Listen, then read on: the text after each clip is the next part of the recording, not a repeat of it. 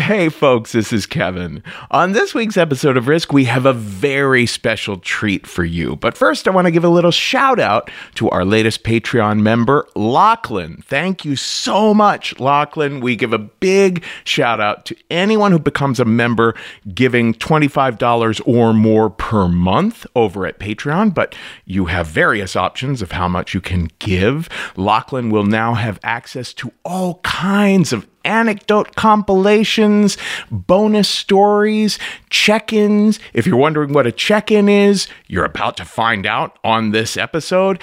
And it's super, super crucial for us going ahead into 2021. We're going to need every bit of help we possibly can to keep this running and get to the next whatever day. So visit us over at patreon.com/risk. And do remember, this open announcement is a shit show. It is a total shit show, my friends. No, if you want to make a one-time donation, that is at paypal.me/risk show.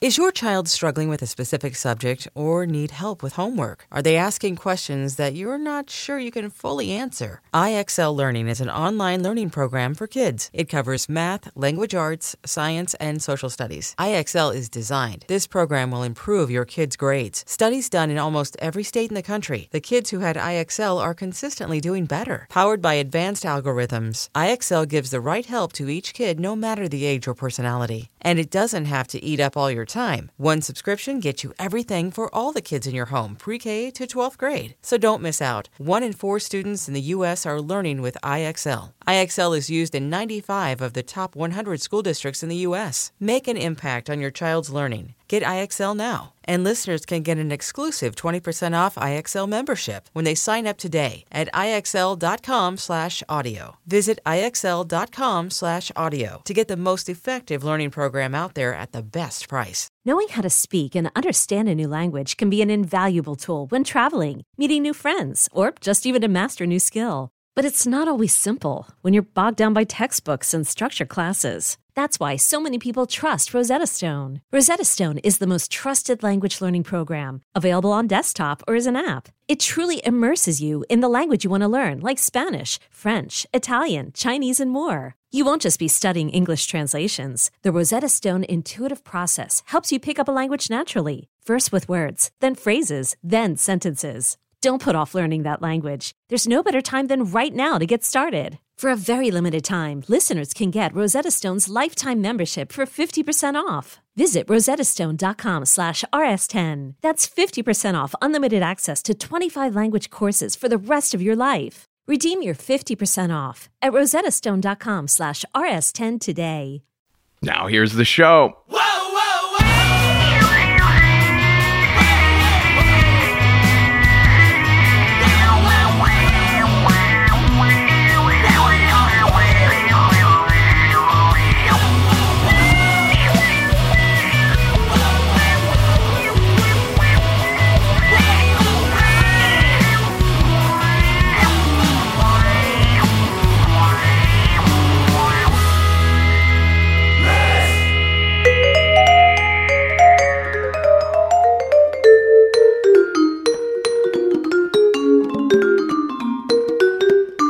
Hello, kids. This is Risk, the show where people tell true stories they never thought they'd dare to share. I'm Kevin Allison. This is Warren Wolf behind me now.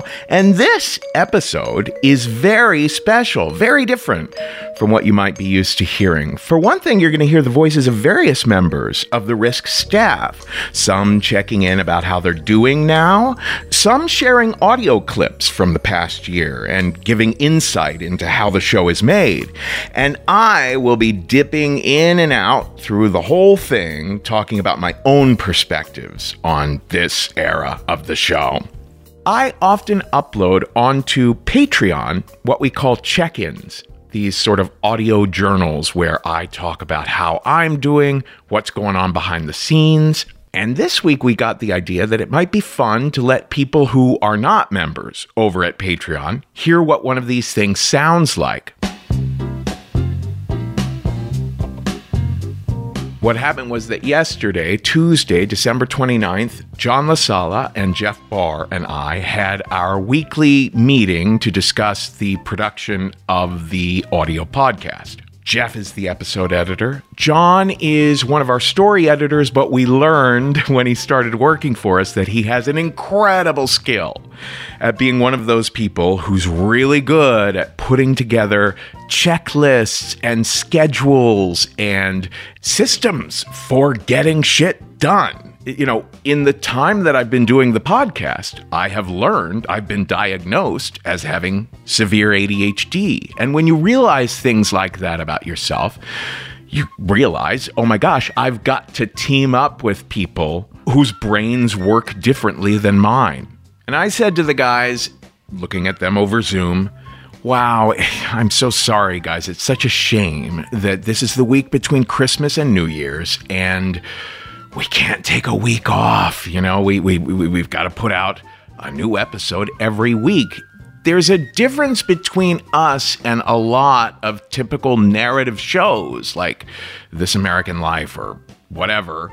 They will often take like 3 entire months off. But when you're in the free podcasting realm and you're an indie podcast, like, well, you feel like you have to be putting out new material every single week in order to compete, because there are billions of podcasts now, and most of the ones that get the most attention now are owned by major corporations. If you're indie, you really feel like, oh my gosh, in order to maintain an audience, we have got to come out with new material every week. And we are getting better. We are getting a lot better in the past year or two at preparing material in advance, but the episodes still do pretty much come together. You know, the final touches are put on an episode minutes before it goes online. I remember a couple of years ago talking to Brendan McDonald, who is the producer of WTF with Mark Maron, that podcast. And he was talking about how, oh yeah, we usually have about 15 or 20 episodes in the can and automatically scheduled to just go online, 2 months from now or whatnot. Of course, that's a very different kind of production. It's a conversation podcast. Anyway, I don't remember if it was me or John or Jeff who said it, but one of us said, wait a minute, why don't we, to some extent, take a week off and just do one of these check-ins? Allow everyone to hear what they might be missing out on if they're not Patreon members, how we often do this behind-the-scenes chit-chat about how things are going. So I posted on the Risk Podcast Fans discussion group on Facebook, hey, does anyone have any questions? We can do some Q&A in this episode. And I also thought it would be fun to look back at some of the stories that made a big impression on me this past year. I also thought it would be fun to ask members of the staff if they had any memories from this incredibly unique year. So, in fact, we're going to try to get a lot of stuff in this episode while pretending it's taking a week off. Another very typical ADHD trait is to think of different ways to do things and not take into account, oh yeah, that would also take a fuck ton of time and energy. But, come on, this year actually really does deserve a period of reflection at the end of it.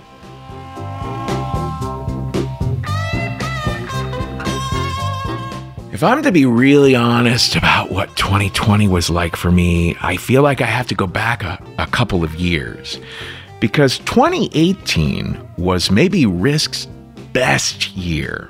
We were turning 9 years old, which is, really an impressive amount of time for a podcast to have lasted, an independent one. And that was the year that we put out the Risk book, which was such an exciting project to work on. And our series over at Amazon, 5 hour-long stories on Kindle and audiobook. And that was the year that 5 different television networks wanted to hear a pitch for a Risk TV show from us. So it was very exciting. And for the first time in the history of this podcast, I had a little extra money. I have a bad behavioral habit, which is getting to a certain level of success with something and assuming the trajectory will just continue that way. In my 20s, I did that with the state. Once the state was actually making a little bit of, decent money, I was not saving it because I was assuming that there was so much more that we were just going to continue making. Did a very similar thing in 2018. Was not super careful with that money. And then 2019 came around. The Risk book did not get the press that we had hoped. It did not sell like we had hoped. Our publisher did not want another one like we had hoped. Now, it's still a phenomenal book. It is still out there, and it's still wonderful, and it still deserves to sell a bazillion copies and wake our publisher up and make them think, holy shit, yeah, we do want another book from you guys. But it wasn't the initial success that we had hoped, and none of those TV networks ended up interested in our particular idea at that time for a TV sort of thing.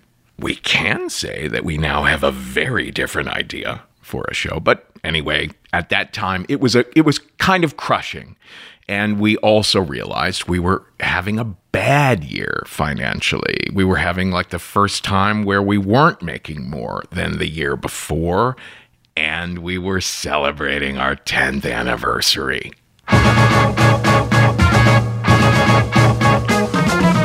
So here's the thing about me.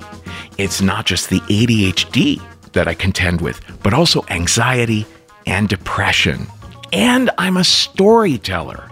And all of us use storytelling on ourselves. We tell ourselves stories about, oh, I'm a loser. Oh, I'm winning. Oh, I'm a victim. Oh, I'm a hero. Whatever it might be, it's very easy for me to fall into that depressive, melancholic sort of storytelling.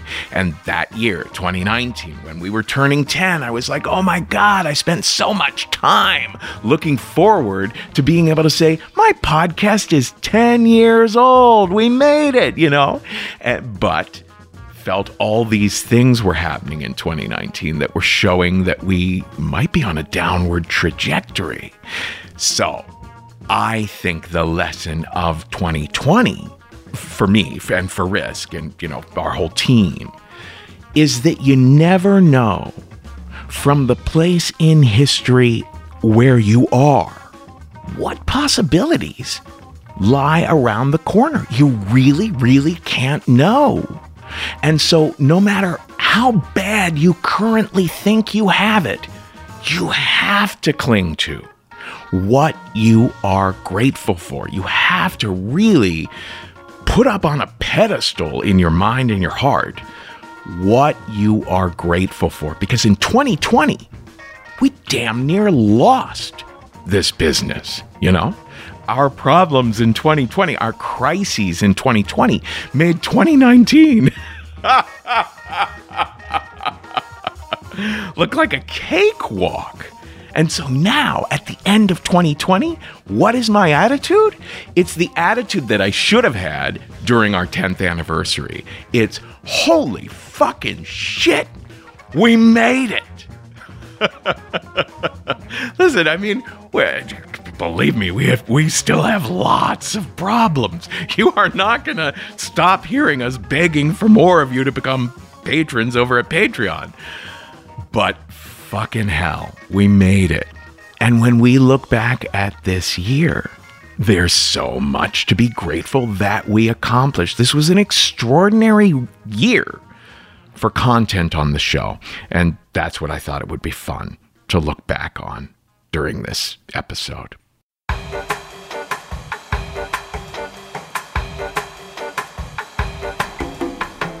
This is JC Cassis, the producer and business manager of Risk. As we reflect on the insane year that was 2020, I think one of the most important things we can do is find the silver linings and the good parts. Hopefully that person who just crashed outside my window is okay. 2020.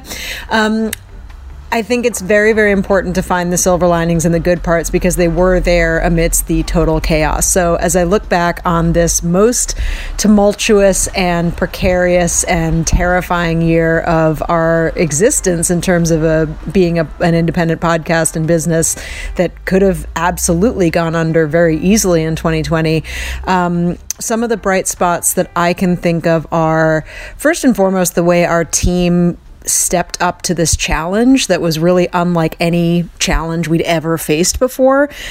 We were kind of simultaneously facing the challenge of, how do we survive without live shows? Okay, how do we move our live shows online? Okay, how do we figure out how we're going to make it through with half our regular income? Okay, how do we get a government loan? How do we bring our storytelling classes online?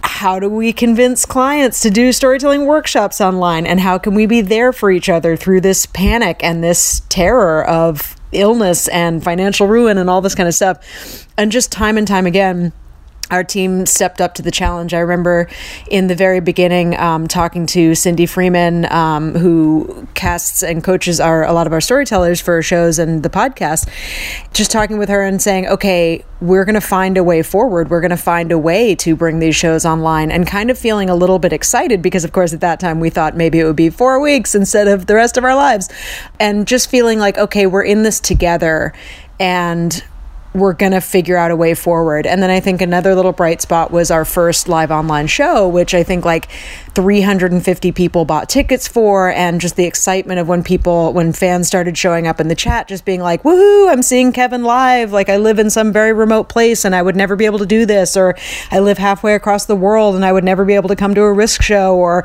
I'm physically disabled and this is so much easier to attend than a live show at a venue that's not very easily accessible, or, I have little kids, and instead of having to hire a babysitter and drive 2 hours into a city and find parking and do this and that, I can just pop into this show. Like, I'm so excited. And there was such a sense of goodwill and just being amped up about this new thing we were doing. So that was definitely a really bright spot. And then another bright spot was definitely when we found out that we were going to be in the New York Times, and just waiting for that article to go live, and then seeing it, on the New York Times, and just being so excited and seeing it in print, and finally feeling like, wow, we are finally getting a chance to be in some of the publications that we feel like we should have been in all along, but haven't been thus far.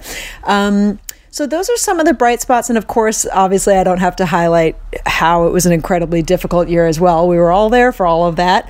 But the other amazing thing was the way that you fans stepped up and helped us survive this time. Our Patreon funding doubled this year, which is just incredible. You guys really answered the call to help us financially survive a time that we absolutely could have not survived.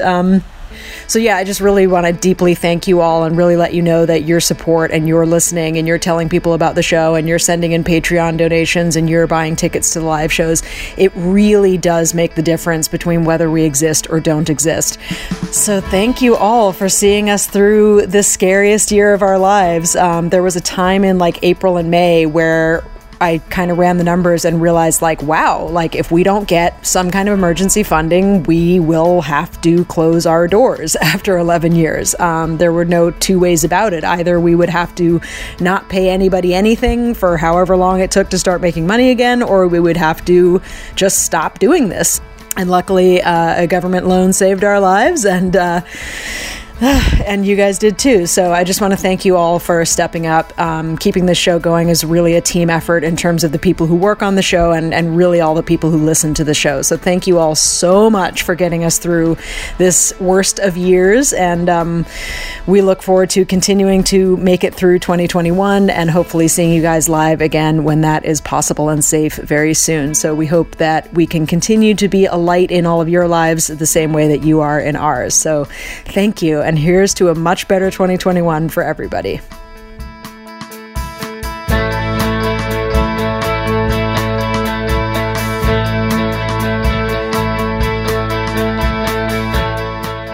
The beginning of 2020 was a lot of fun. We went out and did our annual trip to San Francisco Sketchfest. My sex and romance life at that time was rip-roaring. I had gotten to the point in the history of touring, we go to many of these cities once a year and some every other year, and had friends with benefits in these towns, I mean, it was fun to come back to a place like San Francisco every year. And I had a couple of lovers back at home in New York. So that part of my life was very fun and exciting at that time. I remember something I was proud of doing at the beginning of the year on the podcast, which is that you might not notice this, but sometimes we'll have one kind of story that presents one type of a point of view about some subject. And then the following week or a couple weeks later, we might feature a very different perspective on a similar thing happening in order to kind of emphasize that you, the listener, might think, oh, here's how I would react if such and such a thing happened to me. But you really can't know how someone from different circumstances and a different life history, who has a different soul, how it might land for them. So James Cox told this phenomenal story called Mother Lovin' in an episode in late January of 2020. James told this at an evening of the Mystery Box show in Portland, Oregon, one of our favorite shows, about how when he was in high school, he had a sexual relationship with one of his high school friends' mom. So, very, very illegal what's happening there for very good reasons. However, James's perspective on having been under the age of consent and officially statutorily raped by this woman, James's feelings, his experience, his interpretation of his life experience, he looked back at all that with very positive feelings.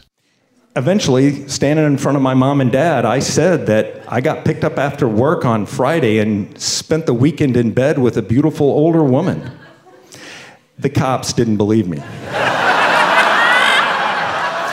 One of them got up in my face and said, "Now, James, during your ordeal, did you feel coerced or held against your will, threatened or assaulted in any way?" And I burst out laughing right in his face. It's like, against my will? Coerced? Are you out of your mind?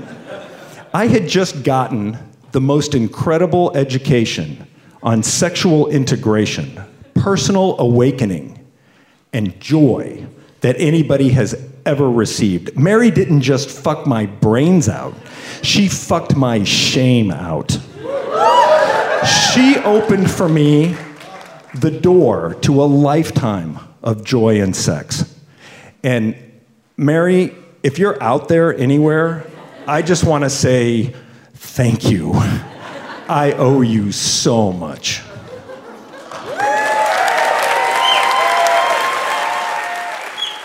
So I made a point of putting on the following episode the story that Lisa X shared about also being a teenager and having these circumstances where her uncle would pay her for sexual favors and how she dealt with how traumatizing that was for her.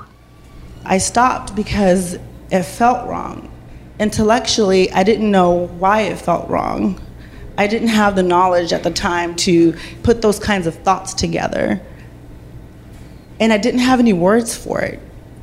And for years, I would blame myself for this thing that happened, this thing that I participated in. And I would get into these fits of depression and rage. 4 years later, when I was in college, I was having one of these fits of depression and just rage and anger, and I was in the shower and I was scratching and I was scrubbing and I was punching the wall, and a friend of mine came into the bathroom and she realized that it was me and she asked me what was going on. I just broke down. So that's an example of how I normally don't prefer to comment all that much on the stories. You know, there are some shows where it kind of feels like the producer is telling you how to feel. And I tend to want to just let the storyteller present to you, express to you as best they can how they really feel, how they interpret their life experiences. And you make of it what you will. So people will often email me and say something like, Kevin Allison, you are such a racist for allowing such and such a person to have said such and such a thing on your show, or you're such a misogynist, or you're such a transphobe, or whatever the thing might be. And I'll always wonder, did this person listen to just one story? Because I tend to think of Risk as like a tapestry of, you know, around about 1,700 stories now. You know, I like to think of it as this 11-year process of letting a whole lot of voices share about often contradictory points of view.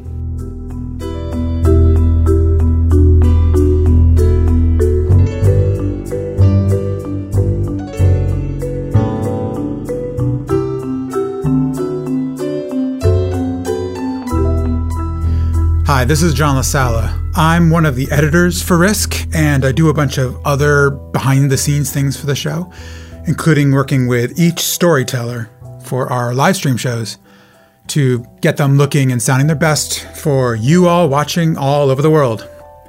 But primarily, I'm an editor and sound designer. I'm a musician, a composer. And so my favorite thing to do for Risk is working with music and sound effects to bring stories to life, to bring out and support the dramatic thrust or heighten the emotion of a story.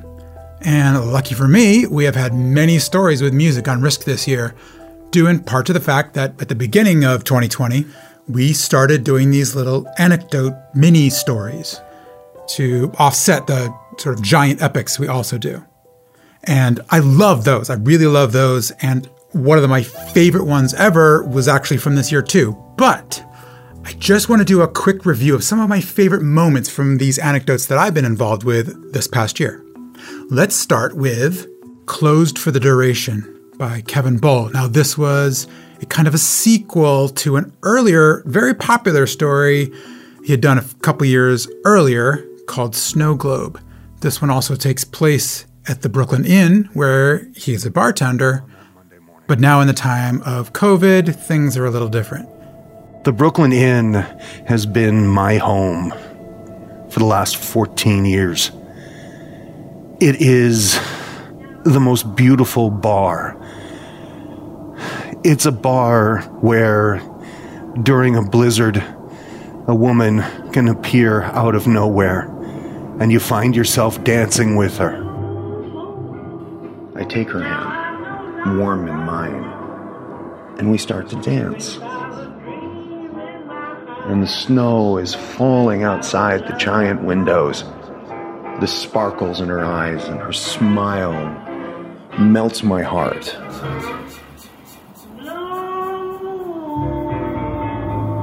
And that last bit you heard that was sort of echoey and swimming around was an excerpt from the original story, Snow Globe, embedded within this story, Closed for the Duration, kind of taking us back to those happier times.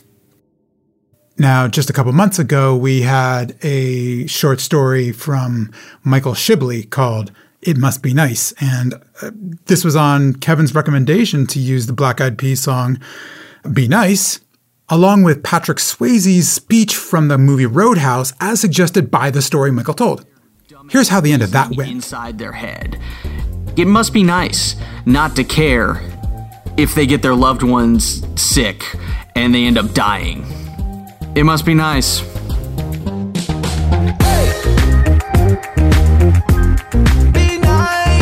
All you have to do is follow 3 simple rules. 1, never underestimate your opponent. Expect the unexpected. 2, take it outside. Never start anything inside the bar unless it's absolutely necessary. And 3, be nice. If somebody gets in your face and calls you a cocksucker, I want you to be nice. Be nice. Okay. Ask him to walk. Be nice.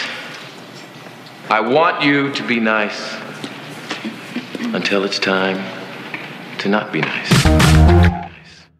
And do you remember Jay Carpenter's dad getting struck by lightning and the Doors in the story White Light? This light that just takes the whole world away. And, the light fades, and then I hear from the living room my father's voice going, "Eat out!" Now, the legendary film composer Ennio Morricone died this year. I had the opportunity to use some of his music for 2 different stories recently. One before he died, one shortly after he died. The first is from Walter Zimmerman in a story called How Life Is. So we were sharing the story and not thinking anything more of it until one day we came into the house and my father, a silent man, was sitting in the living room with a black binder on his lap. Did one of you boys take something from this book? That was his very sinister score from the 1990 movie Hamlet. But the next one I did with Morricone music was in one of my favorites this year, Cheddar, also known as Cheese Baby. Time had no meaning to me anymore. Time must have passed. I have no idea how much. 20 minutes? Maybe it was 3 hours. I'm not sure. But eventually I must have finished because I remember crying tears of joy or tears of pain. I'm not sure which. That, of course, was from the also legendary Once Upon a Time in the West. Now, 2 more of my favorite moments are from the very recent holiday season. First is from Vin Brew's Elf on the Mother Effin' Shelf, right when Vin's nephew discovers what has happened to Dingle. And I watched as my 8-year-old nephew's face turned from excitement to horror as he yelled out, "Dingle! No!" And that's when I smelled the burning. Yep. Do you hear his nephew yelling, "No!" in the background? That's actually an echo of Vin saying it, just pitched up, and it just sounds right. Now, a lot of people don't hear these because it's for Patreon members only, but we do these little compilations of these anecdotes that are sent in but don't make it to the podcast for one reason or another. And there was this one tiny moment from a story called The Santa Game by Melissa Reeves that happens right towards the end. It's just this tiny little moment, and it's one of my favorite little things. This tsunami of shame just pounds upon my guilted shoulders. She's right. She's right. I have been lying to her. And by the way, the compilation that story is from is currently free on Patreon, so go over to our Patreon page and check it out. Hey, remember when I said I'm also a composer?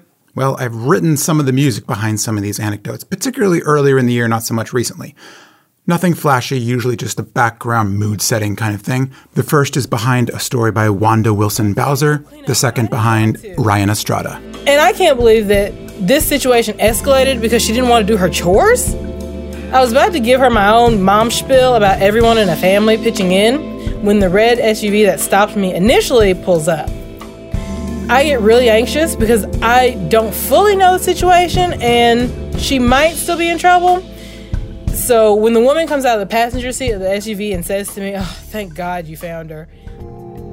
The next half hour was hot. I was sweating so much that my clothes were just drenched. And then I had to fart. This next one really needs no introduction. It is the wildly popular, among Risk fans, Me and My Fam. If you haven't heard it yet, you really have to. Check out Best of Risk number 19. But for now, here's how that story starts. Check out the sort of dreamy music I wrote for the legendary Me and My Fam.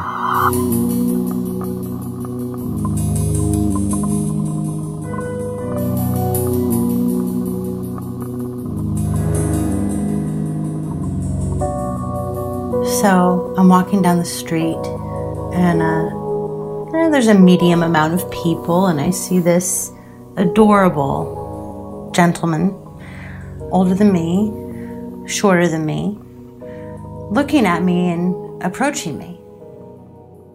One final clip I want to play. This is stepping outside of the realm of the anecdotes and into the radio stories proper. This is from Erica Blumfield's Life in Transition, a story about Erica's struggles with bipolar disorder. And I just want to highlight probably my favorite scene from that whole story, where she experiences this sort of magical high of a manic episode. Like one night, I walked along the edge of a bridge that led from Greenpoint, where I lived, into Queens. At first, it felt like a euphoria that I imagine people only feel on drugs. It's exquisite. You see in Technicolor, everything tastes extraordinary, smells extraordinary. You can go to a museum and stand in front of a picture and feel as though you are inside of it. You are the brushstrokes. It only exists because you are there.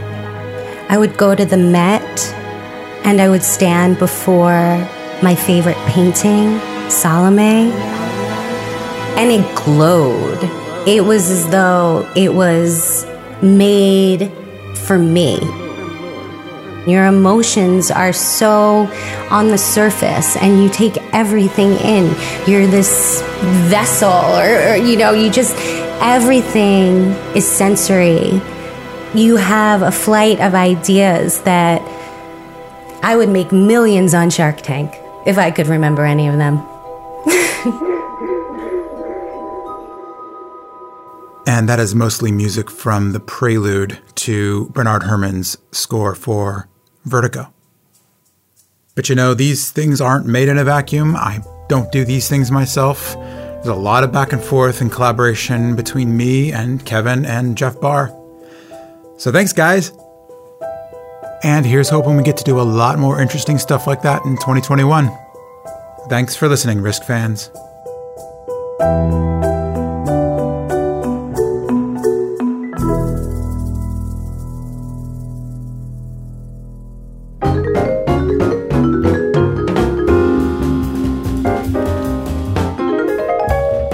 This is Risk. This is Warren Wolf behind me again. I hope you're enjoying this special episode. There's more audio journaling and recorded conversations with both staff and storytellers as bonus content, along with all the bonus stories, over at patreon.com/risk. But also I, Kevin, am thinking of maybe starting a whole new podcast sometime in the next year or two that would mostly be audio journaling and conversations about all kinds of things. That's why I'd be super curious to hear how you guys feel about this episode. If you have any constructive criticism or complaints or insights or whatnot, the best place to do that is over at the Risk Podcast Fans discussion group on Facebook, or you can just email me directly at kevin@risk-show.com.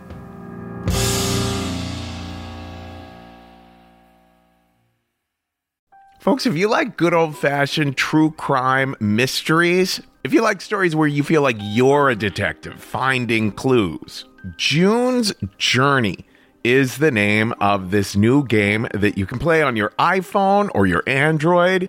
You are uncovering the mystery of June's sister's murder. It's this well-to-do family in the 1920s living in a Great Gatsby-like mansion.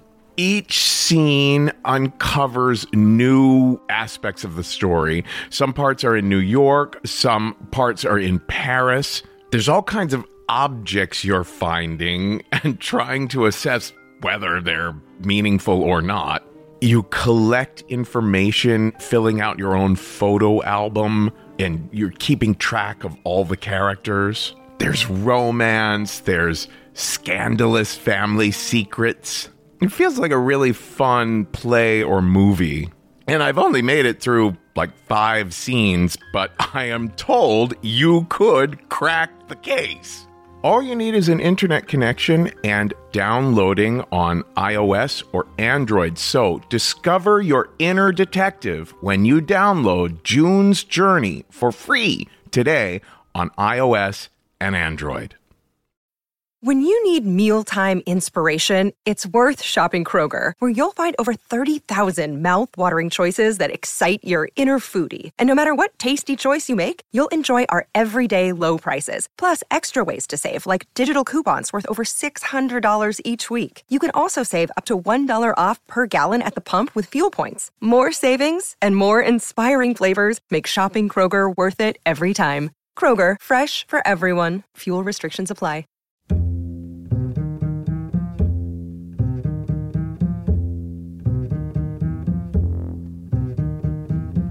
Now, just before the pandemic hit, a couple more nice things happened. I celebrated turning 50. I had spent all of my 49th year with my therapist preparing for entering my 50s, and then later, within weeks of turning 50, realized nothing could have prepared me for what my 50th year was like. But then we also introduced something brand new right before the pandemic hit. These anecdotes, these little radio anecdotes, these stories that are like anywhere from 3.5 to at the most 5 minutes long. And they're delightful because they, mix things up a little bit. It's nice to have a short story after a long one. But also, so many Risk listeners feel like, oh gosh, I don't know if I have the time or I got to take a workshop first before I'm ready to tell like a 20-minute story that's a big, long journey. But they think, oh my God, but there was that one little incident I could talk about for 4 minutes. And I've just been thrilled with how these have come out. This one came to us from Pete Brown, and it was especially intimate.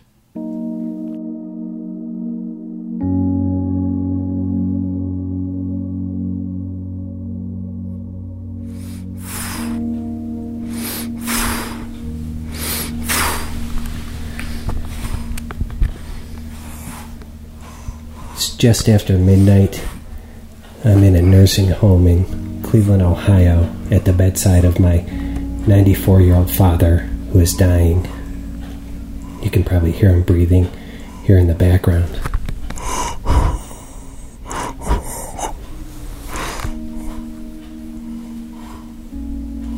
He's not dying from coronavirus, by the way. He's got end-stage congestive heart failure. And bad timing, I guess. But we're at the part of his care where we're just trying to keep him comfortable.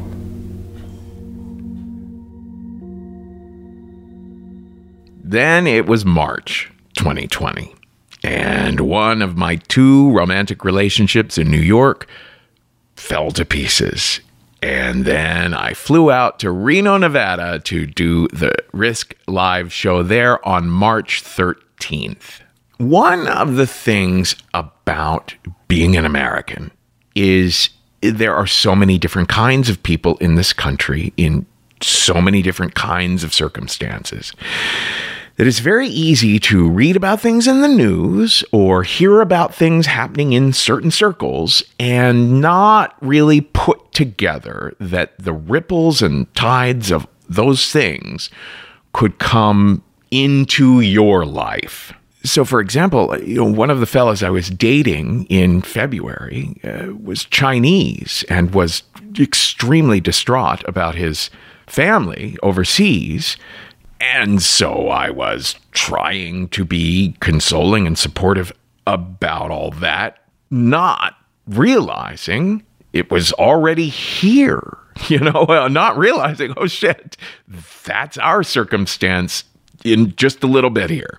So I show up in Reno to do a big Risk show there. And Steve Emmerich was the producer who was so emotional at that time because he had worked so hard for so many years to bring us back out there to Reno. But when he was driving me from the airport to my hotel room, we were both anxious wrecks. We were like, what are we doing? What should we do? I was obsessively watching the news, obsessively washing my hands, obsessing over whether or not my plane might not go back to New York City.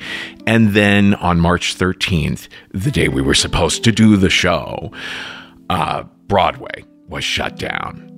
And that was it.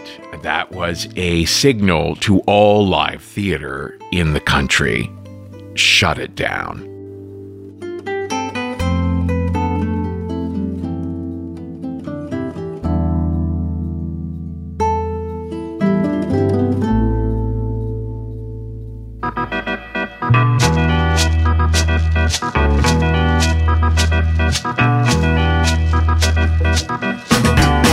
I'm Brad Lawrence. And I'm Cindy Freeman. And we are a couple of the story coaches for Risk and teachers for the Story Studio. And we are the married couple. We are. We are staff. Social distancing. We are inches away from each other. Exactly.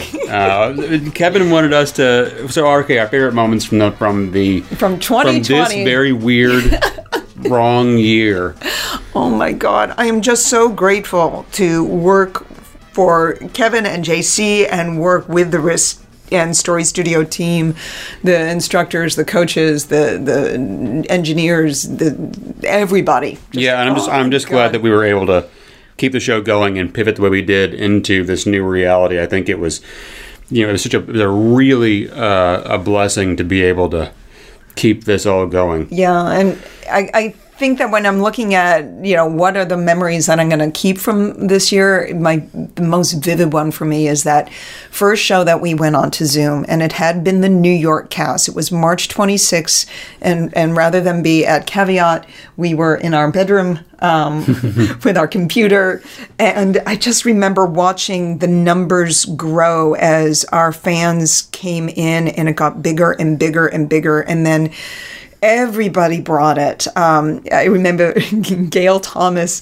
being in her closet for the sound quality, and just watching her coats behind her, but she sounded great, and of course she's a wonderful storyteller. But and it was kind of the first thing that made the new reality funny at all. Yeah, I think it was like, hi, this is Gail Thomas from my closet. Yeah. But it's just surrounded by all these coats looming over her. It was great. It was more that like I knew we were going to be okay. When I saw that, and I saw Kevin, and I saw JC, and I saw the cast, and I saw how good it was, and it just also, at that point, I'd felt so isolated, and I just knew we're going to make this work. This is going to be okay. Right.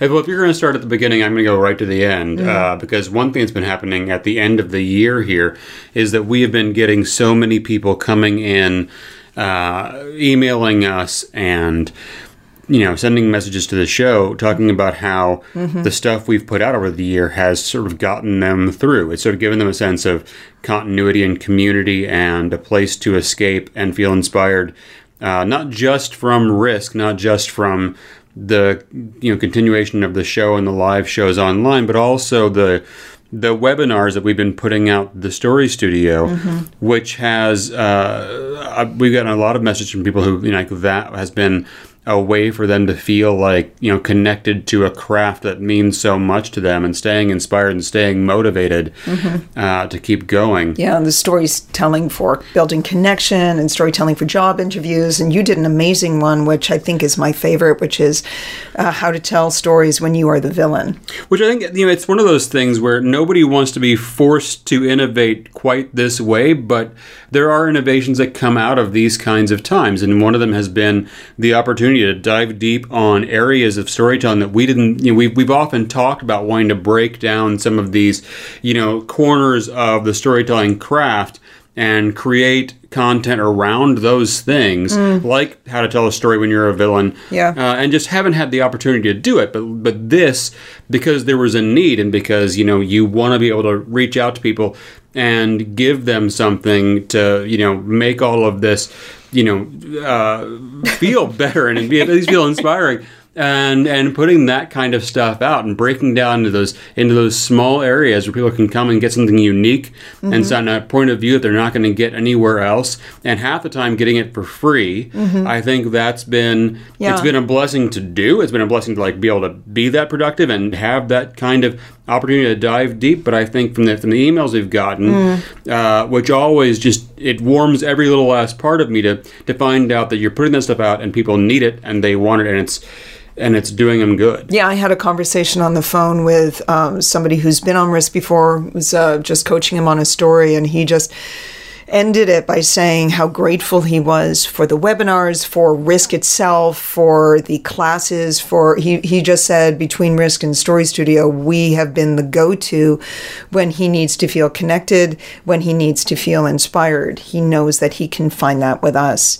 And I know that there's parts of this that will continue on, like the open mic. We've always wanted to do an open mic, and we weren't able to find a venue. And Zoom is the perfect venue because now we have people not just from New York, but people from, across not just the country, but we have people coming in from other countries. And so, this hasn't been a great year, but there has been innovation that I think we're going to take with us. And I think we're going to be better for it. Yeah, and hopefully this year we will see you guys live and in person. But maybe we'll continue to do some of the online stuff as well and see you that way as too. So that'll be something good to come out of all of this.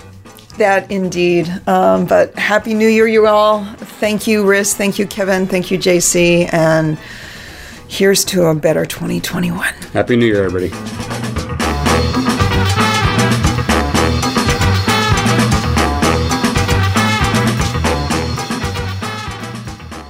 JC and I went through a really crazy period in the end of March and into April.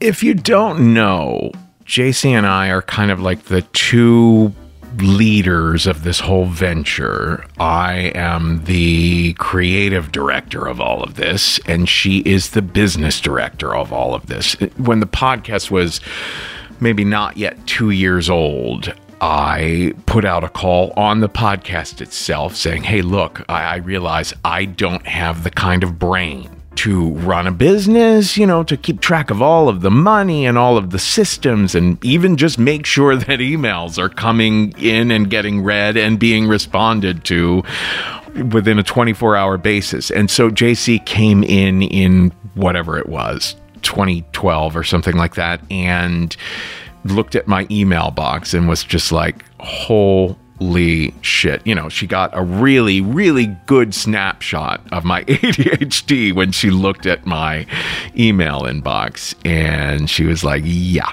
okay. Like the first gigantic project she took on was going back through hundreds and hundreds and hundreds of emails from the first couple years of the show and sorting things out and starting to create systems and things. So what we do is Monday through Thursday, we meet first thing in the morning on Skype.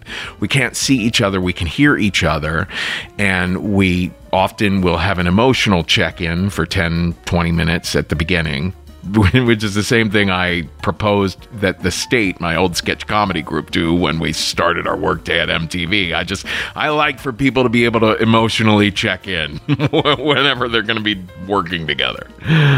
And then we dive into emails together. She'll say, I'll take this one, you take that one. Don't miss this one. Okay, that one's responded to, but you need to add something at the end here, etc., etc. So end of March and through April, she used to just check in with me every morning and say, okay, our advertisers are fleeing. And the ones that we've had long-term relationships with who want to stay, they want to know if they can pay us just a little bit of what they used to pay us, And oh my gosh, our corporate workshops over at the Story Studio, people are canceling those because, there was just so much uncertainty. It's kind of ironic because those workshops are ideal for the staffs of businesses to feel more connected, to boost morale, to give everyone like a shot in the arm inspiration about, okay, now we have a more concrete, tangible grasp on our why, what it is, what our purpose is here, and how we're going to communicate that together. So, it's very painful to see you're losing money, but you still have this thing to offer that in fact would be perfect timing right now for people to be taking advantage of this. You know what I mean? Because it's so helpful, especially after or during rocky times for your business. And there was the loss of doing the live shows, another important part of our income stream. But also the loss of that content. Like, immediately we were like, oh man, does anything compare to the sound of live theater happening in a theater, right? I remember this was the year that we premiered that story by Shiny that was such a huge hit at the show that we did in Austin just a few months prior to all this craziness. We down a shit ton of mimosas, and we sit down around this table, and we're making terrible jokes to kill the creep vibe that is just hanging heavy in the air. Because you're told all your life, like, only psychopaths go out and eat people. Here we are. And so there's the inevitable, I had to stand up in front of them and say, take this is my body.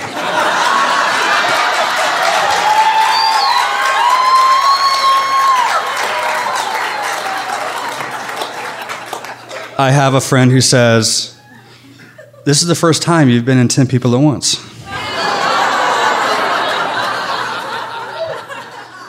But then something genuinely remarkable happened. It started with JC. JC went bonkers. In mid-March, she dove in and was working way overtime, working night and day to figure out how to save the business. The first thing is, JC determined we have to get a live stream show online as soon as possible before anyone was really talking about that. I mean, everyone was doing it, within a month from then, but JC had our first Risk live stream show on March 26th. It wasn't even 2 weeks from our canceled Reno show. The first email sent out to, the cast and the staff as to how this show was gonna work is a novel. It just goes on and on. JC had been doing so much research to figure out, how does Zoom work? Should we have this kind of account or that kind of account? Talking with John LaSalle about, oh my God, how do we make sure that everyone's got decent enough sound quality, both for the show and for recording the damn thing for the podcast? Cindy Freeman was jumped into action, getting everyone on the cast ready and taking a look at, we want to make sure that your image looks good, that you're well lit, and that there's not too much clutter in the frame, and all these things. It was a real concerted team effort to reinvent the show. I was so thrilled that David Crabb and Michelle Walson were all the way on board for starting to coach people, more people, more stories, because we thought we could do this every week maybe. And then Chris Gersbeck sent out a press release to the New York Times, and Jason Zinnemann of the New York Times was like, holy shit, this little podcast is showing the way. And he got GC and I on Skype and interviewed us. And we were in the New York Times. And I'll tell you, I couldn't get to sleep that night that we did that first show. I was just so amped up by how excited I was because, listen, in those couple of weeks, we were afraid to go outside at all, to step out and grab the mail out of the mailbox because, it's important to try to remember the step by step, the way things were always changing. But I'll tell you something, in March and April in New York City, it was terrifying. You got to remember, we know so much more about this virus now, but are a little desensitized because, you learn something one week and a couple weeks later a little bit more, a couple weeks later a little bit more. But back then it was such a big mystery that we were super hunkered down, and it was just a real release that first show to be seeing one another in our apartments, connecting and sharing these stories. Felicia O'Hara was the very first live stream story that we ever shared on the podcast, and her story was shared in the first live stream show about how her daughter's near death a few years prior had reminded her how important it is to keep things going when you're thrown a curveball. So I ask him, I say, did her heart stop? And he says, yes. And he looks at my Cubs t-shirt, and I look at his Mets lanyard, and then I ask, did the Cubs lose? And he says, yes, with like the same sympathetic inflection as the death question. And we just start laughing, the two of us, and like the whole hospital is like looking at us. We're like cry laughing, sweat laughing. I think I might have hugged him because like it was the best laughter I had felt all season. Like it was such a relief. And so I said, thank you. Your team deserves the win. And as many of you probably know, the Cubs recovered and they won the World Series the next year in 2016. And Lena also recovered. She is no longer immunocompromised, thank goodness, and is one of the most energetic and lively 7-year-olds I think that most people have met. My dad got to see the Cubs win in 2016 as well, and I think he's getting to see me here on Zoom tonight from Chicago. And until 2 weeks ago, I thought that this experience was a reminder, like for me to like not participate in silly rituals and superstitions. But, I'm telling this story on what was supposed to be the opening day of baseball season today. And I realize, of course, that this is a reminder that, these rituals, these games, these parades, these traditions, like no matter how silly, this is what connects us and what comforts us and what keeps us going. And we have to keep the rituals going. And thank you for letting me tell this story to keep this ritual going. Good night. I promised I'd do a little Q&A, some of these questions that fans asked on the Risk Podcast Fans discussion group. Let me start with Wanda Wilson Bowser, who has been on the show before. Wanda said, I'd be interested in knowing how many story submissions y'all get and what gets a yay or a nay or an on the fence. We've never measured that. I would say if we wanted to, we could probably figure out around about how many pitches we get per month, round about how many per year.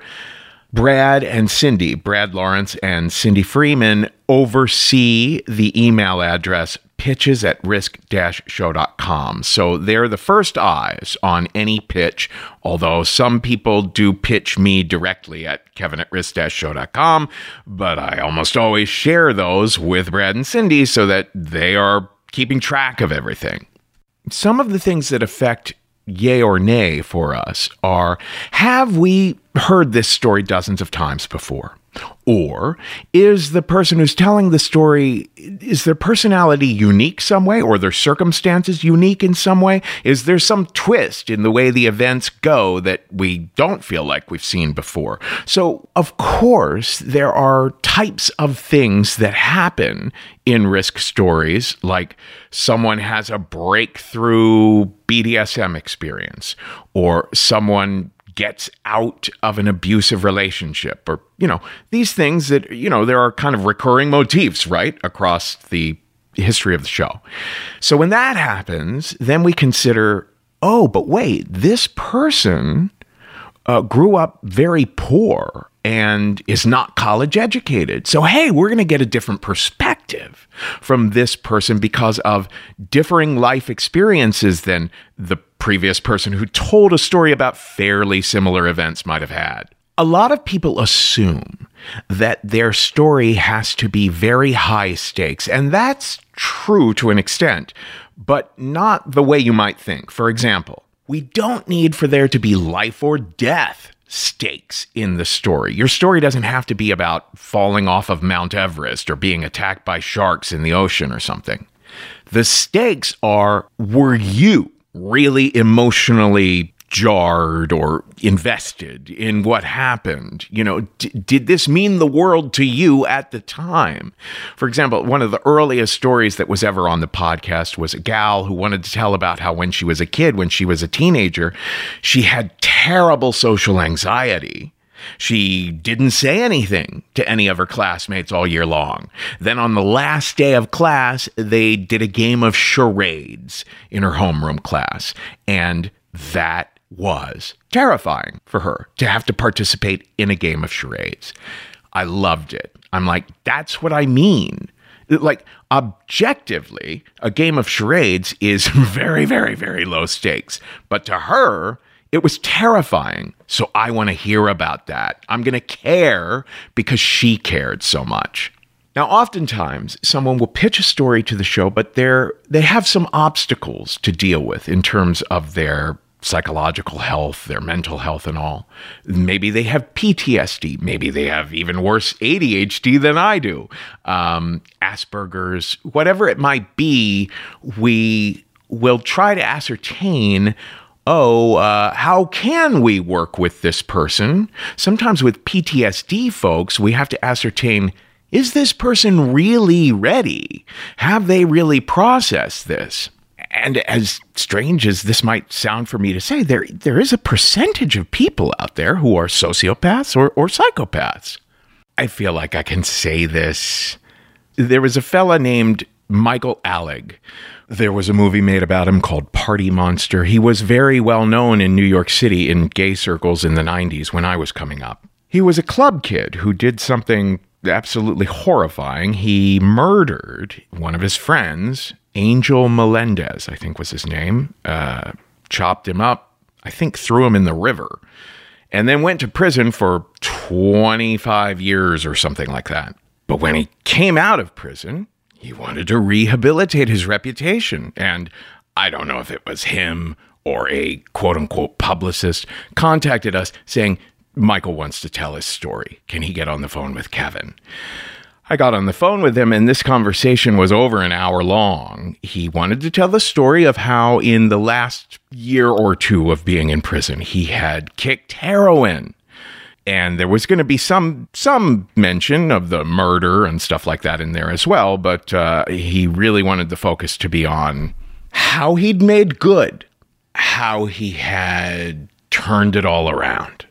And in talking to him on the phone, I told him things that I tell storytellers all the time, that we very much welcome stories where the storyteller is the bad guy, where they are owning up. Like if you were in a 12-step program and you were taking an inventory of, let's walk through this. I want to talk about my mixed feelings. I want to talk about what the angel in my head was saying, what the devil in my head was saying, and how I saw myself making a mess and how I see myself now trying to clean up that mess. But that is just not the heart and soul, that I heard in the voice coming out of the phone at me. You can hear it in the tone. You can hear whether someone is really listening and resonating with the emotional vibe you're offering toward them, But no, he was determined to create a promotional piece and repair his reputation.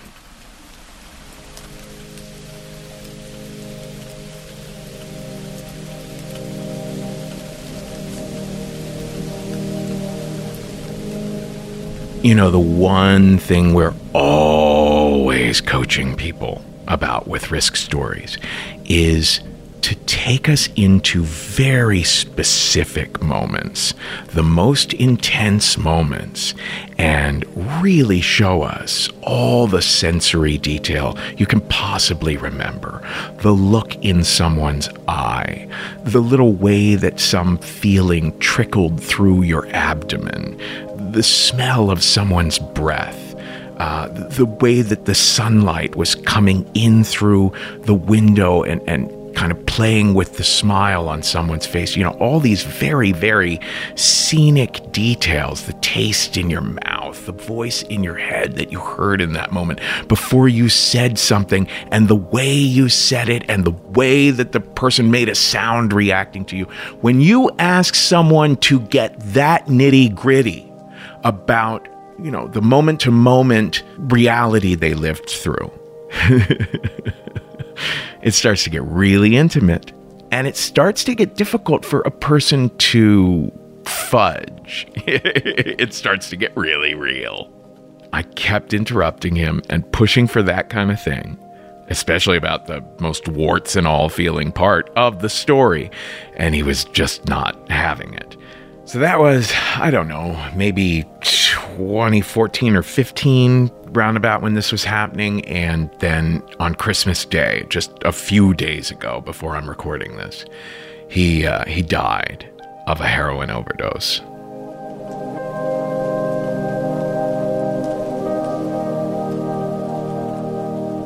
You know, we're never interested in something for shock value. What we're looking for is that a person is sharing from a place where they feel like other people might hear this and grow from hearing it. I guess it's just an indefinable thing that you can feel out whether or not that's the vibe you're getting from a person. I've always wanted to have more on the show. Stories by people from really vulnerable situations, people who have struggled with poverty, people who have faced real injustice, people who have been imprisoned or homeless or, you know, whatever it might be. And the reason it's a little bit of a struggle there for us is because, you know, we have so little resources. We don't have the kind of funding and the sort of, you know, human resources, like being able to have full-time employees going out and connecting with, say, social services sorts of organizations, because someone who is not college educated and or these other stereotypical things that you're bound to have among people coming onto storytelling shows, they're going to be a lot harder to coach. It's going to take a lot more work, and it's going to take a long time getting that person to trust you. I hope someday in the future we can feature more and more and more of those kinds of stories.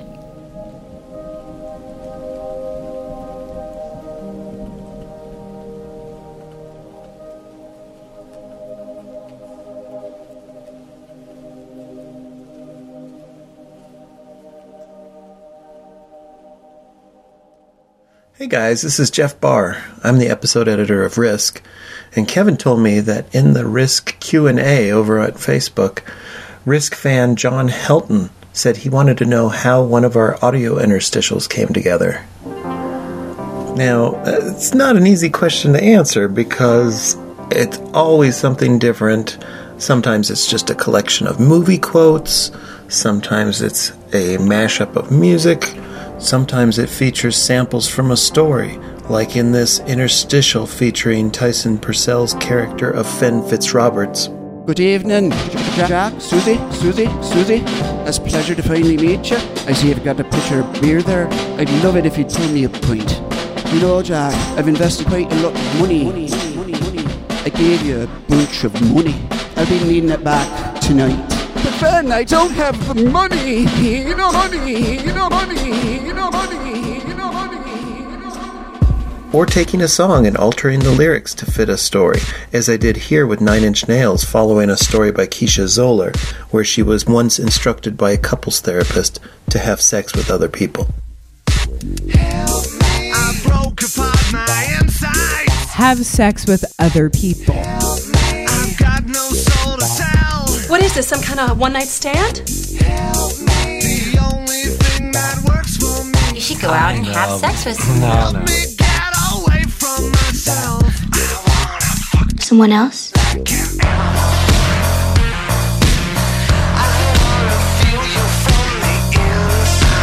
For 14 hours. Someone else.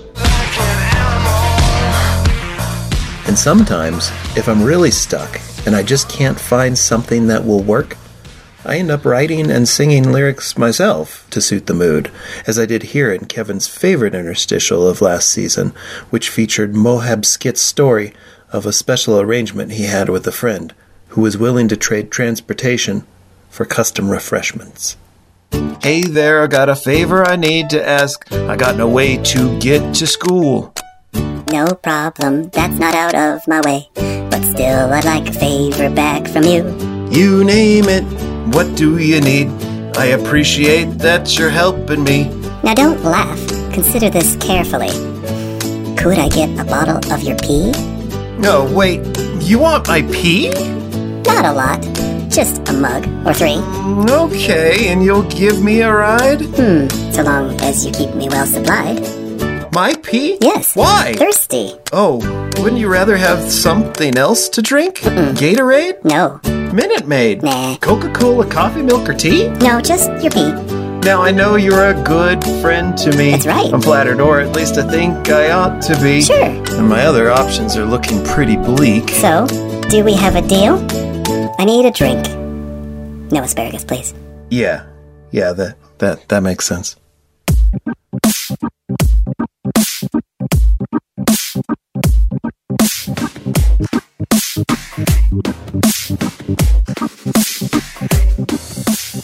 And although sometimes the mood of 2020 could zap my creativity altogether, I'm very optimistic for 2021 and the future of Risk.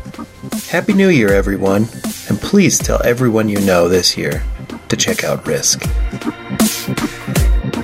I've fallen, and I can't get up! Okay, Wes Lambert asks, you mentioned that some subjects might be handled differently today than in the early days of Risk. Did those changes in tone happen organically? Was it just cultural shifts? Or were there changes in how everyone at Risk led people through their storytelling process? The answer is both.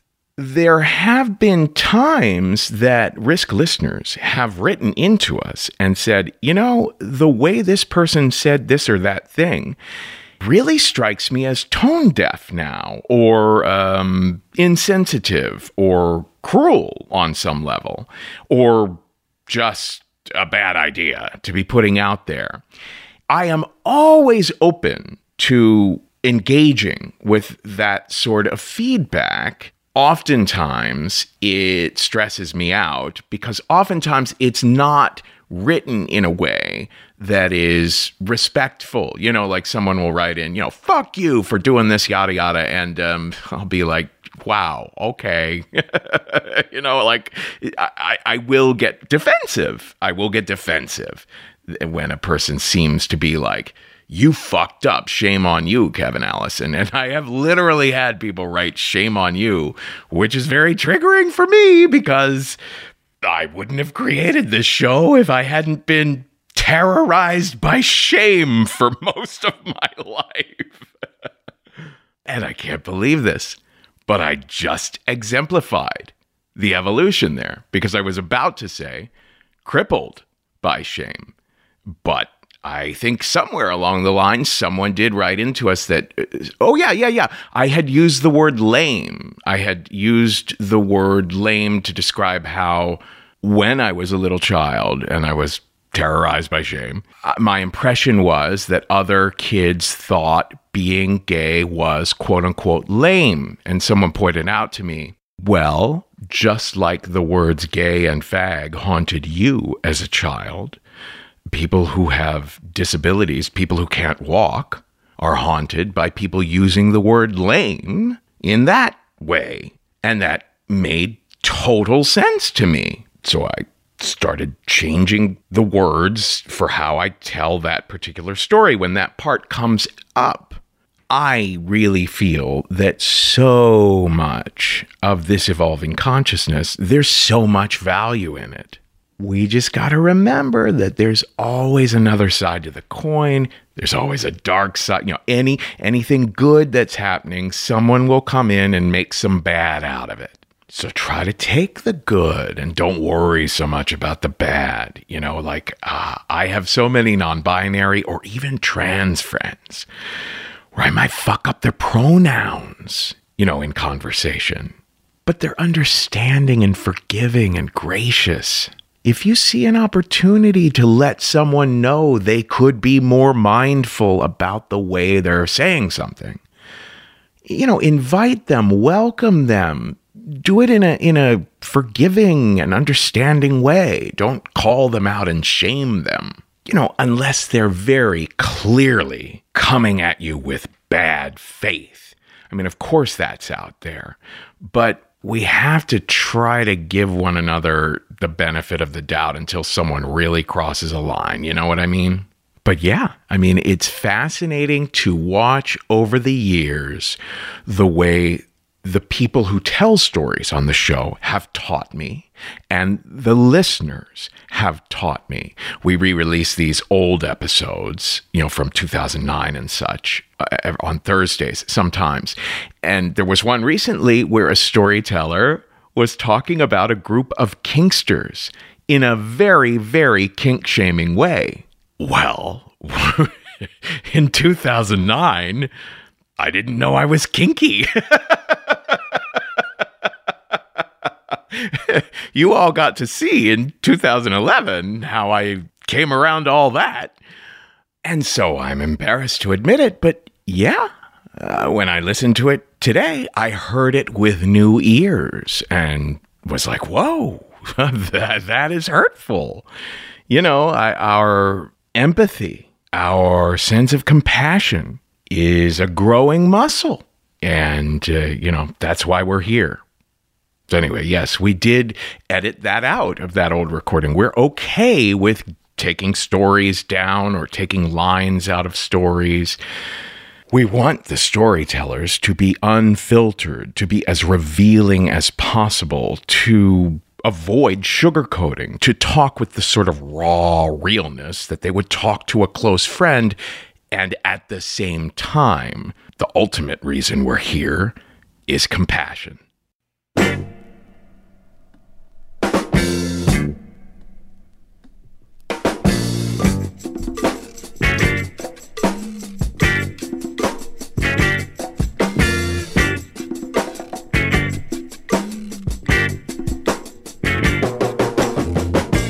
Hey, this is David Crabb. I have been performing and coaching and hosting Risk here in LA for altogether over 10 years now. And I told a story in the show in an episode that came out shortly after the pandemic hit in April. And it's interesting because as someone who's worked in storytelling for years and coaches and directs and tells story myself, a lot of times people talk about telling your story, they say, from your scars, not your wounds, right? It's like this idea that you don't want to tell a story that's traumatic or upsetting when you're still in the middle of it, right? You need to get past it. You need to get, hindsight, because hindsight's 20/20. Spoiler alert, it's not. Anyway, it was interesting telling the story that I told this year because, I'm an immunosuppressed person and my husband teaches piano. And when the pandemic hit, we realized really quickly that there's a good chance that, my husband, after sharing piano keys with 20 snot-nosed kids for 2 weeks, that he could very well have it. And because I am immunosuppressed, I just had to get out of the house because I'm on this drug called Remicade and I'm vulnerable. So I moved away from my husband and my dog, my family, and I moved into this tiny studio apartment that a friend of mine lives in down the way. She lives right across from that huge blue Scientology building that's in all the videos. Terrifying. And it was a really crazy time because the story was about being locked in this kind of prison, right? Because it felt like a prison cell. And weirdly, I made it into kind of a nest. And that's really what the story was about, living and working and breathing and trying to stay sane in this little box. The way that so many of us were trying to do in our homes and bedrooms and offices. how do I keep my body moving? How do I stay healthy? How do I not surrender to bad habits? And do you need a fourth whiskey? I mean, we all needed a fourth whiskey, but the story was basically about what it was like living in this pandemic, in this time, and it was a profound experience because, again, we talk about the idea of hindsight being, 2020. Like, I didn't realize that, the night of the show as I'm like setting up my laptop, which I literally set up my laptop on like a stack of books, on a box, on a music stand, it was like the Leaning Tower of Pisa in there. And I'm like trying to keep that up and trying to set up a mic. I'm doing all this work in this weird world about to tell this story about the place I'm trapped in. And it was so surreal and interesting. And I look back on it now with hindsight, now I'm back with my family, my husband, my dog. And, Risk has become a remote show for 9 months, and really kept it going. And so much of the world has adapted. And I mean, I wish the world could have adapted more and better. Obviously, I think we all do. But it's amazing to look back on this time and to think of, this idea of adaptation that, there's all this strength that people have in them, right? To rise up and meet a challenge. And I think about working with Risk and like talking to Kevin and Cindy and JC that night, like getting my laptop in the right position and getting the curtain closed. And someone else was on the show and their laptop was weird, but they had like a mirror reflecting on the side of their face, and we're all standing alone in our little rooms, drinking whiskey and trying to be together and being like, this is weird. And that thing that was so strange, it is the Risk show now. And I think that that's so amazing. And that night, telling that story in that place, like from that wound, it's really one of the most amazing storytelling experiences I've ever had. And it's dangerous to do that thing, right? When you tell a story in the middle of it, because it's vulnerable. That's why we warn people about it, But I think I needed to do it. And I know the other people on the show that night needed to do it. And, right after the pandemic, and still sometimes, Kevin has put a lot of like these little anecdotes, these interstitial bits where people tell these like really brief stories about what their lives are like in COVID time. And I think it's so special and it's so necessary, right? As much as we have to look back at our past to tell the story of it, there's also something to be said when we're all sharing this crazy experience of doing it right now. I think we all felt so lost, and hearing a story from someone that could live halfway across the world or right next door that was going through what you were going on in their own specific way was so important. And I'm really thankful that Risk decided to do that and to not, keep things evergreen, right? To pretend that it wasn't happening. I felt like the platform really embraced the moment we were in, and we let people speak about what was meaningful for them in that moment. And, it was great for me, like coaching storytellers who are in similar places in their lives.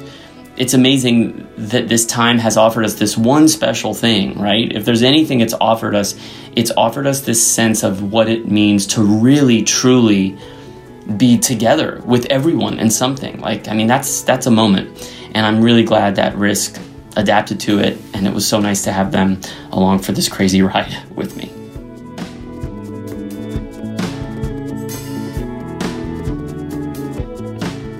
Now, there's a lot more of questions, Q&A questions that were sent to us over at the Risk Podcast Fans discussion group. But I'll tell you what, we'll just answer those in a later Patreon check-in. This has been probably the best year for Patreon bonus content as well. There's so much that's been happening over there that's phenomenal too. You know what? We'll drop another episode in a few months of Patreon picks. We did that this past year so that people who aren't members at Patreon can get a taste of what they're missing out on from over there. This episode that you're listening to right now is typical of a Patreon check-in. But one of the reasons I wanted to put this episode out for free was to kind of, for the historical record, kind of plant a flag in the ground over the idea that, we're used to referring to all year long 2020 as just being nothing but bad. But so much good came about all around Risk, I think we cried, like tears of joy, tears of, growth at every single live stream show. There was just so much revelation and so much emotion in those shows. And you know what? We did have to scale back on mine and everyone else's pay and everyone's hours, so we were a little hard-pressed to do big, long, radio-style stories this year. But there were still a few unforgettable ones. John LaSala did some magical editing on Erica Blumfield's masterpiece of a story about her bipolar disorder and how it led her to being homeless. John shared a clip of that one with us earlier. And then the story Heartbreak by Laura Ford about a tragically failed foster adoption process. It was a story where there were a lot of regrets. There were mistakes made by Laura and various other characters in the story. And man, the conversation that it started out there amongst the listeners was so passionate and multi-layered and challenging. And it was such a human moment when Laura wanted to come back and share about how she heard those reactions and was affected by those reactions and wanted to answer questions that came up. Because that's also a big part of the process of Risk, is sharing your story. Then you're bound to continue to have thoughts and feelings about how your story resonates in the world. We love checking back in with people sometimes. Like when Lily B came on the live stream and came out as asexual, it was such a revelation because, you know, Lily B had shared so many stories on Risk in the past about her struggles with sexual relationships. But certainly one of the biggest highlights of this year, and it was an ongoing highlight of this year, the movement for racial and economic justice this past year, you know, with Black Lives Matter leading the way after the murder of George Floyd. I mean, holy shit. Talk about a light shining in the darkness. You know, if so much of 2020 was the result of how fucked up this country can be, the movement was America at its best. I was so moved to be able to share about the Black Trans Lives Matter rally and march in Brooklyn this past summer. That was on an episode called Turnaround. And then we did our whole Black Lives series of reruns, but we were also so honored to have so many Black folks share news stories with us on the podcast this year, and a whole bunch were totally brand new to the show. Sheila Arnold, Harold Cox, Angie Chapman, John McWhorter, Kai Choice, Andrea Coleman, Nevares Darson, Yasmin Hazib, DJ Crystal Clear, so many others who are longtime favorites of ours were on the show too. I remember how fascinating, how illuminating it was when Oz Du Soleil talked about how he'd always struggled with how to address or not to address racial themes in his stories. I've been doing storytelling shows for 6 years now. And why have I been reluctant to pitch a story that had race as its theme? First of all, it takes many hours to prepare a story, to go back and dig up old details, to think about how to phrase something, how to structure the story. And that is a lot of hours to think about something that can be as dark and painful and volatile as racism. And then I don't want to end up with a story that's wagging its finger at white people. I don't want a story that sounds like I'm speaking for all Black people. I don't want to sound like a whining victim or a victim who's beckoning for a white savior. And another reason for my reluctance has been what public life has turned into with news media and social media, where outrage is rewarded. I see things nuanced, and I feel like it's important for me to acknowledge that I live a nice life. I can go places and do things that were not options for my parents. I can go places now that I could not go to myself in the 1980s. I'm glad that I no longer live in a time where coworkers could tell nigger jokes, and if I complain, they accuse me of not having a sense of humor or, oh, they're just jokes. Those days are gone. But yes, racism persists. Ugly, fucked up shit happens, and it needs to stop. But too often I've found myself in conversations, whether one-on-one or online, where acknowledging that I can have a nice life and racism exists, white and black people have questioned, am I delusional? Am I trying to say that racism is gone? And what's really painful is when another black person has dismissed me as a house nigger. And it's been really tough to have nuanced conversations when outrage gets the likes and shares. I'm reminded on a daily basis how much this community means to me. But when my father passed away, and just the outpouring of love from everyone involved here was, it really meant a lot to me. That was a real kind of, I don't know, I'm going to have to look back at it in the future to continue processing. But that moment when I was home in Ohio for my father's funeral, and I went out into the woods and recorded on my iPhone a sort of remembrance of him. And I was a little like, oh my God, this is ridiculous. There's birds and leaves rustling, but people loved it. People really loved it. And everything people expressed to me was very, very meaningful to me.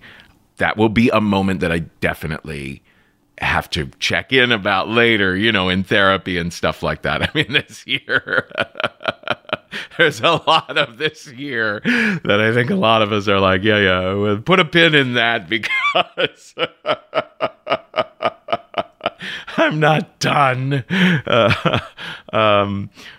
sifting through all my thoughts and feelings about that.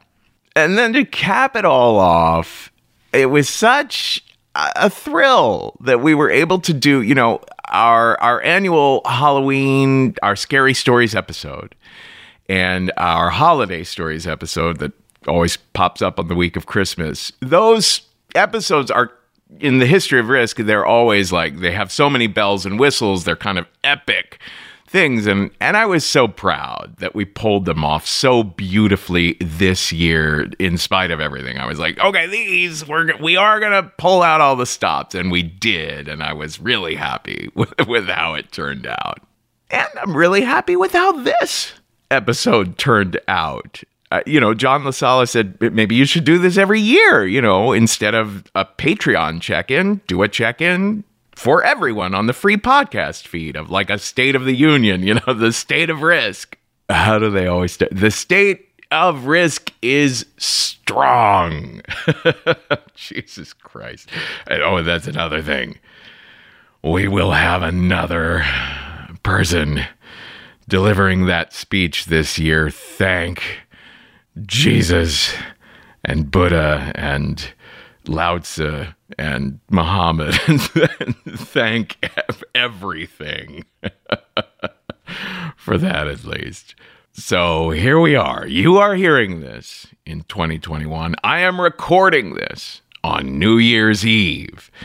And I'm very glad to be here with you guys on this particular New Year's Eve. And let's all have a better year, but with just as many blessings and even bigger ones than we're cherishing the memories of right now.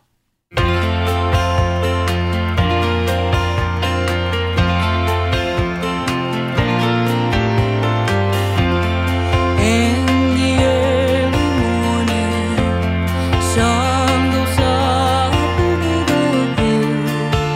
There's a new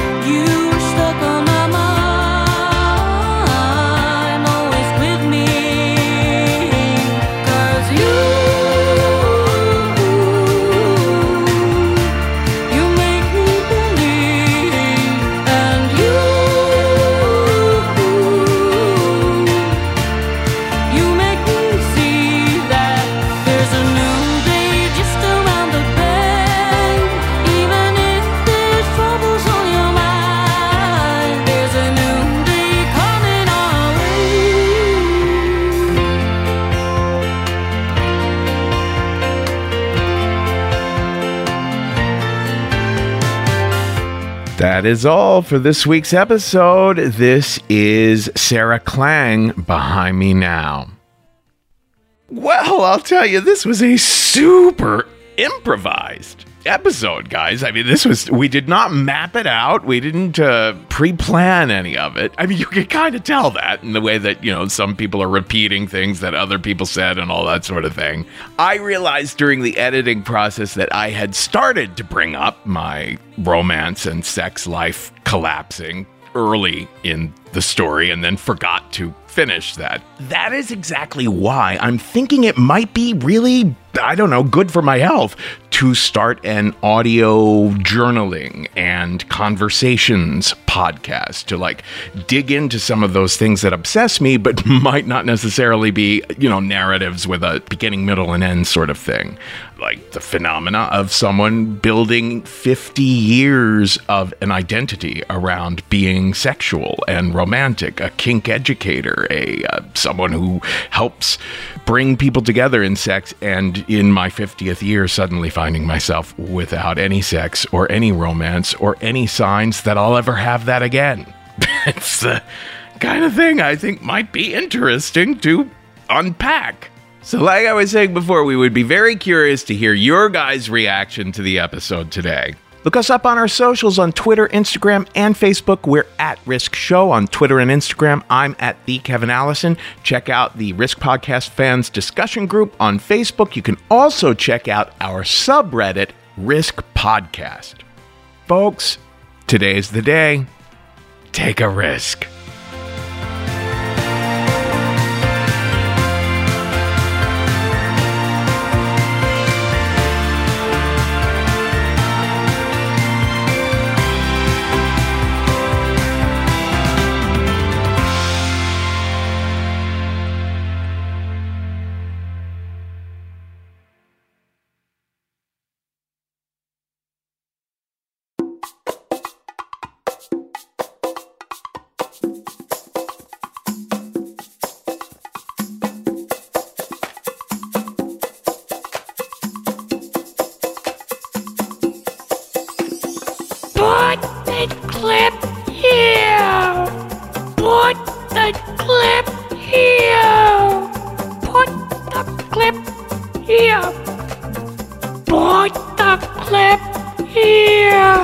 Where do I put it? Here. Where do I put that clip? Where do I put it? Here. Where do I put that clip? Where do I put it? Here. Where do I put that clip? Where do I put it? Here. Where do I put Put the clip here.